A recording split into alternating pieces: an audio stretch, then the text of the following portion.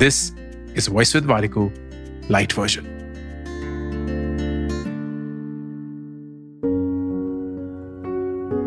तीन चीजें जिनकी अहमियत उनके जाने के बाद ही हमें पता चलती है। नंबर 1, बचपन के दिन। वो दिन जब हम इतने बेफिक्र थे, वो दिन जब हमें कुछ परवाह ही नहीं थी कि हम जिंदगी में क्या बनेंगे, क्या करेंगे। हम सिर्फ खेलते थे, सिर्फ हंसते थे, सिर्फ खाते थे, सिर्फ सोते थे। And those were joyful days. Number 2, बचपन के दोस्त। वो दोस्त जिनसे हम कुछ भी बात कर सकते थे। हमारा कोई एजेंडा नहीं था, कोई जेलसी नहीं थी, कोई फोमो नहीं था। हम सिर्फ उनसे खेलने के लिए दोस्ती करते थे और जो अच्छा खेलता था वो हमारा दोस्त बना रहता था। नंबर 3, माँ बाप। वो माँ बाप जिनसे शायद हम डरते हैं, जिनसे शायद हम नफरत भी करते हैं, जिनसे आनाकानी चलती रहती है, लेकिन उनके जाने के बाद ही उनकी अहमियत का एहसास होता है। ऐसी कोई चीज जिसका एहसास आपको हाल ही में हुआ क्योंकि आपने उस चीज को खो दिया हो।